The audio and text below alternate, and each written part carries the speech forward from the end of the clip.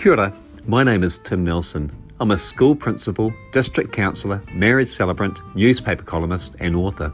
For the last 3 years, I've been writing a weekly column for my local newspaper, the Wairarapa Midweek.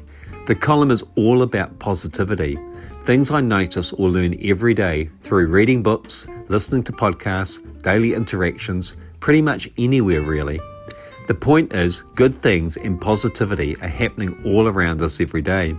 However, it's so easy to get caught up in the day-to-day grind that we sometimes miss things that can make our lives that little bit brighter. That's what I want to do with this podcast, give you that daily boost of positivity. I really hope you enjoy my podcast. I'd also really appreciate you sharing it with anyone you know on your social media feeds or just by telling a friend. It'll be great to be part of a positivity movement, one small step at a time.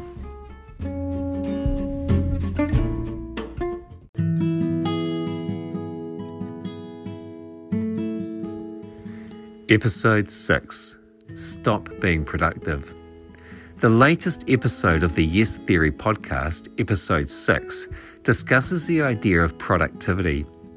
Anne Helen Peterson, the author of the book Can't Even, discusses with host Matt the need for us all to slow down, to not feel like every moment of our lives needs to be filled with what would be considered productive activity.